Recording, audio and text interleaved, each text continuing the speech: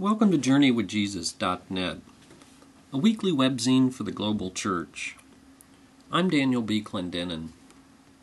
My essay this week is called Perfection is the Voice of the Oppressor, a Spirituality of Imperfection. It's based upon the lectionary readings for Sunday, February the 8th, 2009. In the Old Testament reading this week from Isaiah 40, the prophet depicts a mighty God enthroned in the heavens who looks down on humanity as what Isaiah calls so many tiny grasshoppers. We read that this God, quote, brings princes to naught and reduces the rulers of this world to nothing. He blows on them and they wither, and a whirlwind sweeps them away like chaff. Turning his gaze to the night sky, Isaiah worships this God who, quote, brings out the starry host one by one, and calls them each by name. Because of his great power and mighty strength, not one of them is missing. But Isaiah's mighty God, so absolutely other, doesn't disregard the lowly, the insignificant, the obscure, or the unimportant. Be assured, writes Isaiah, your way is not hidden from God. His mighty power is matched by his tender love. Unlike us, God never grows weary or tired. His empathy and understanding of our human frailties knows no boundaries. Isaiah acknowledges that you might be weak and weary, tired and faint, that even vigorous youth sometimes stumble and fall. But those who hope in the Lord, he says, renew their strength. A few years ago, I started reading at some length in the desert monastics of 4th century Egypt. Before I started reading them, I thought of them as Christian superheroes. After I read them, I realized that I couldn't have been more wrong. Given that these oddball saints are so far removed from our own time, our own place, our own culture, and even our own practices of the Christian life, I kept wondering what it was that drew me to them other than historical curiosity. And then, about 1,000 pages later, I realized that I loved these monastics for what John Chryssavus calls their spirituality of imperfection. They made me feel very much at home with my own many imperfections. If society's holy grail of perfection, moral, spiritual, financial, physical, psychological, familial, vocational. If society's holy grail of perfection is ultimately the voice of the oppressor, as Anne Lamott calls it, then these desert eccentrics pointed me to the liberating practice of embracing brokenness without shame or embarrassment. My own, my others, and even the world's. They told stories that explained myself to myself. The early ascetics fled the corruption of church and society to seek Jesus in the lonely solitude of the remote desert. If you spend any time in a real desert, you can imagine the intensity and severity of their chosen orientation. Sometimes they lived in communities, but at other times they chose what they called, quote-unquote, open combat as solitary hermits. They sought what the 5th century John Cassian called integrity of heart, or integral wholeness. Seeking personal transformation, and not merely theological information, they favored the voice of experience over all theoretical claims, and wanted human healing over book learning. But the conclusions of their spiritual experiment are not what you might expect. With a fascinating mixture of remarkable candor, brutal realism, unqualified empathy, and very wry humor, they describe how they experienced in the vast nothingness of the Egyptian desert a cacophony of voices in the interior geography of the human heart. They sought wholeness and discovered brokenness. In the famous words of St. Anthony the Great, who died in 356, they concluded that we should, quote, expect trials until your last breath. Their reports from the front lines of spiritual battle reveal a disarming transparency. As he put it, without any obfuscating embarrassment. And they never despised anyone or belittled them for human failure or frailty. As I review what I underline in John Cassian's two books, The Institutes, and then another book called The Conferences, here's a sampling of their own self-diagnosis.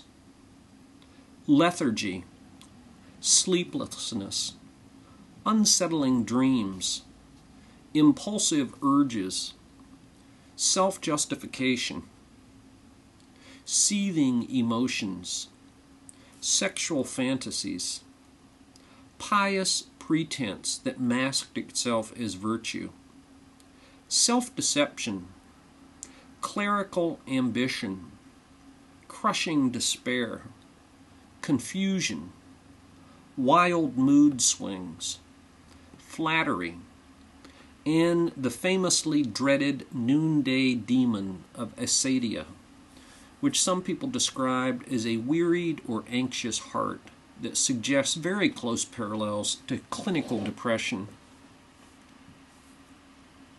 And if that were not sufficiently unnerving, Cassian further admits that, quote, there are also many things that lie hidden in my conscience, which are known and manifest to God, even though they may be unknown and obscure to me. Which is to say, it's even worse than you can know. Cassian gives many of the most practical examples. He wondered why a monk who joyfully renounced great wealth later succumbed to intense possessiveness or irascibility over a tiny penknife, a needle, a book, or a pen. He observed monks giving each other the so-called silent treatment. Or what provoked a brother's anger at a dull stylus? Or consider this description of a church service that included, quote, spitting, coughing, or clearing our throat, laughing, or yawning, or falling asleep, end quote. Or why is it, Cassian's friend Germanus asked his elders, that, quote, superfluous thoughts insinuate themselves into us so subtly and hiddenly when we do not even want them, and indeed do not even know of them, that it's very difficult not only to cast them out, but even to understand them and to catch hold of them, end quote. Where, in other words, was the off switch for a psyche in overdrive? Why all the involuntary internal garbage? Despite this unrelenting realism about human foibles, the desert mothers and fathers didn't live like helpless or hopeless victims. Far from it. They exuded confidence in God's unconditional love. They exhibited tenderness and patience towards each other, and especially to their own selves. They steadfastly avoided the faintest hint of judgmentalism, rejected every manifestation of extremist zeal, and chose not to compare themselves with others, or even to be overly anxious about their progress. These desert dwellers believe that we can make genuine progress through vigilance and trust in God's grace, even though, paradoxically, the more you mature, the wiser you become regarding your own faults. We are, concluded Cassian, not angels, but only human beings. And so advises Mother Syncletica, who died in the year 400, quote, "We sail on in darkness," end quote, confident in Isaiah's reminder that our way is never hidden from a God who is infinite in his understanding and unconditional in his love.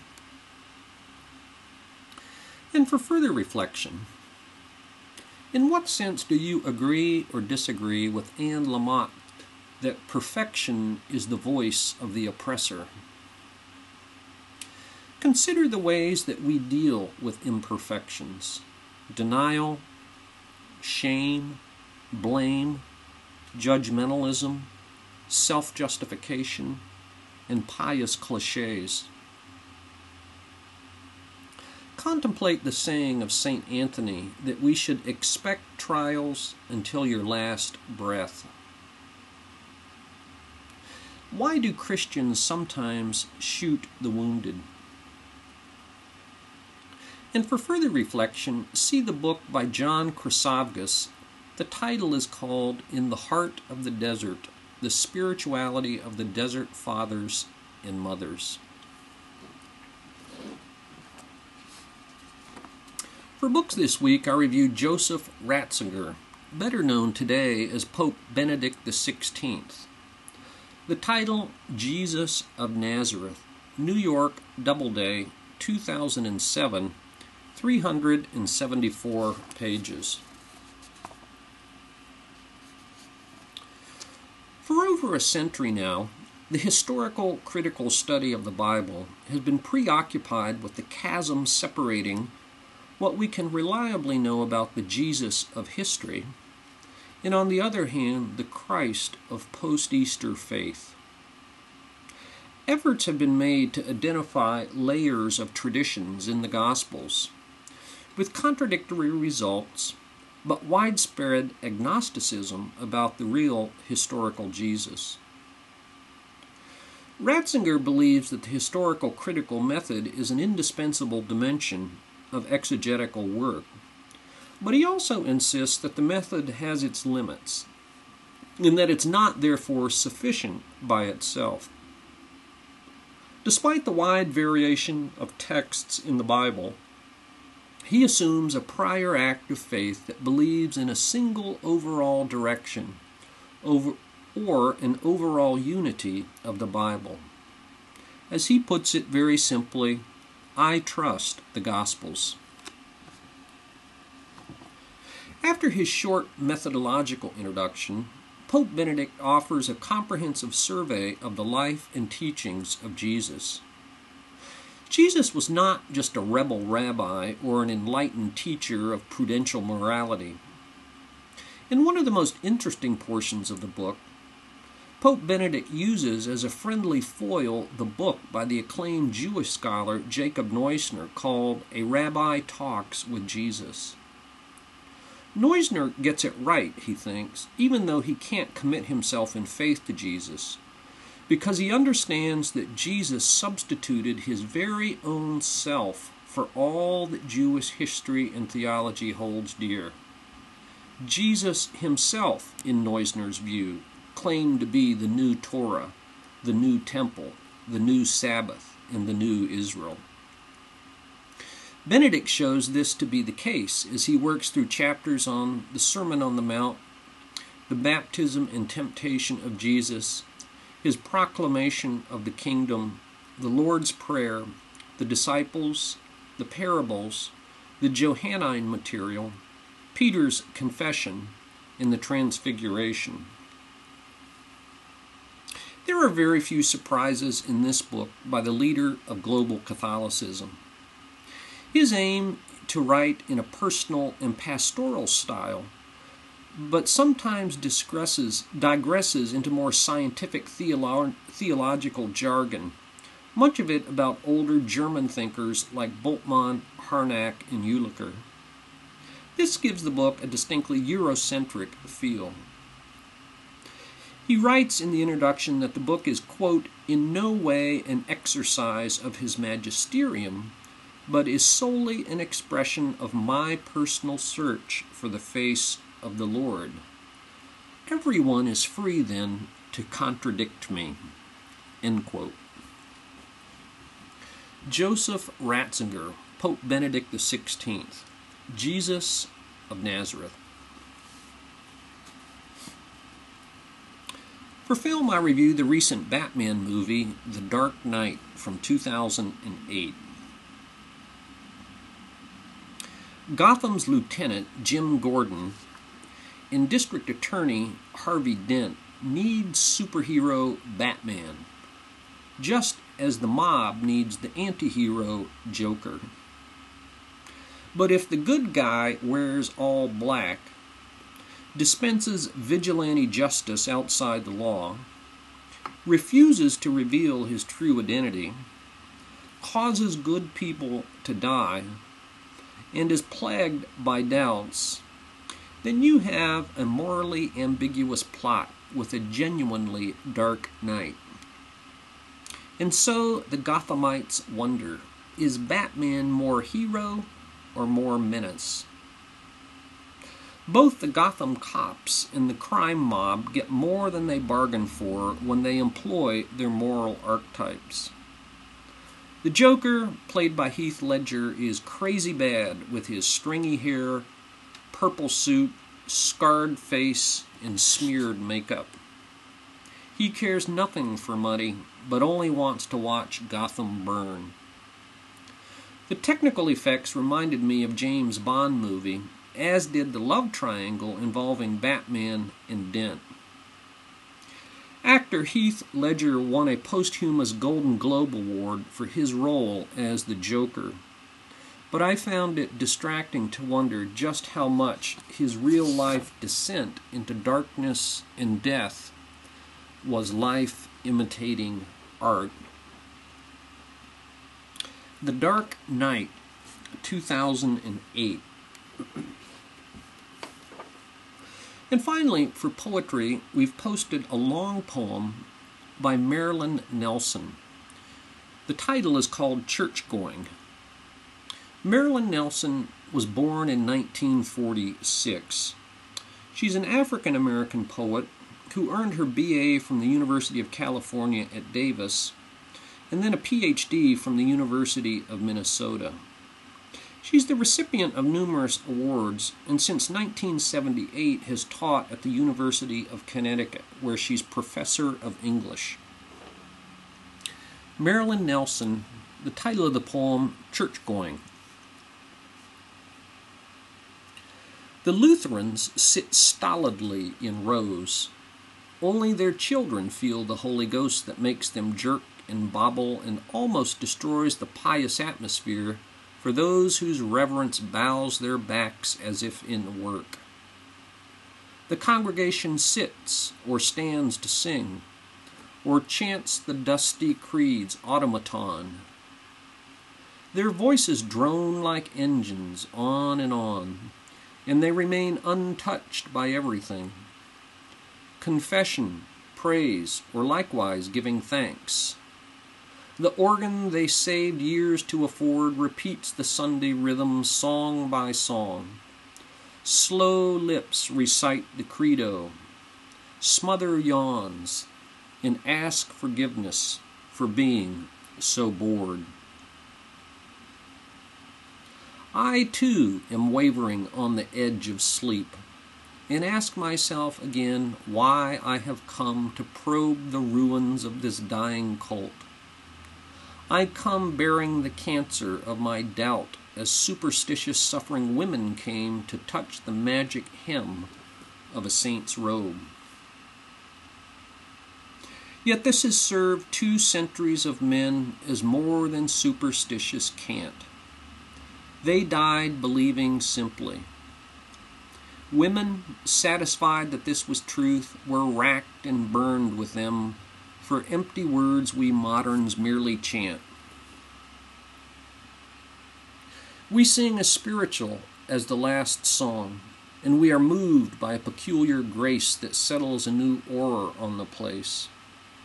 This simple melody, though sung all wrong, captures exactly what I think is faith.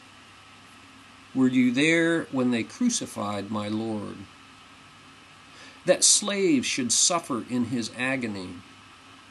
That Christian slave-owning hypocrisy nevertheless was by these slaves ignored as they pitied the poor body of Christ. Oh, sometimes it causes me to tremble that they believe most who so much have lost. To be a Christian, one must bear a cross. I think belief is given to the simple as recompense for what they do not know. I sit alone, tormented in my heart by fighting angels, one group black, one white.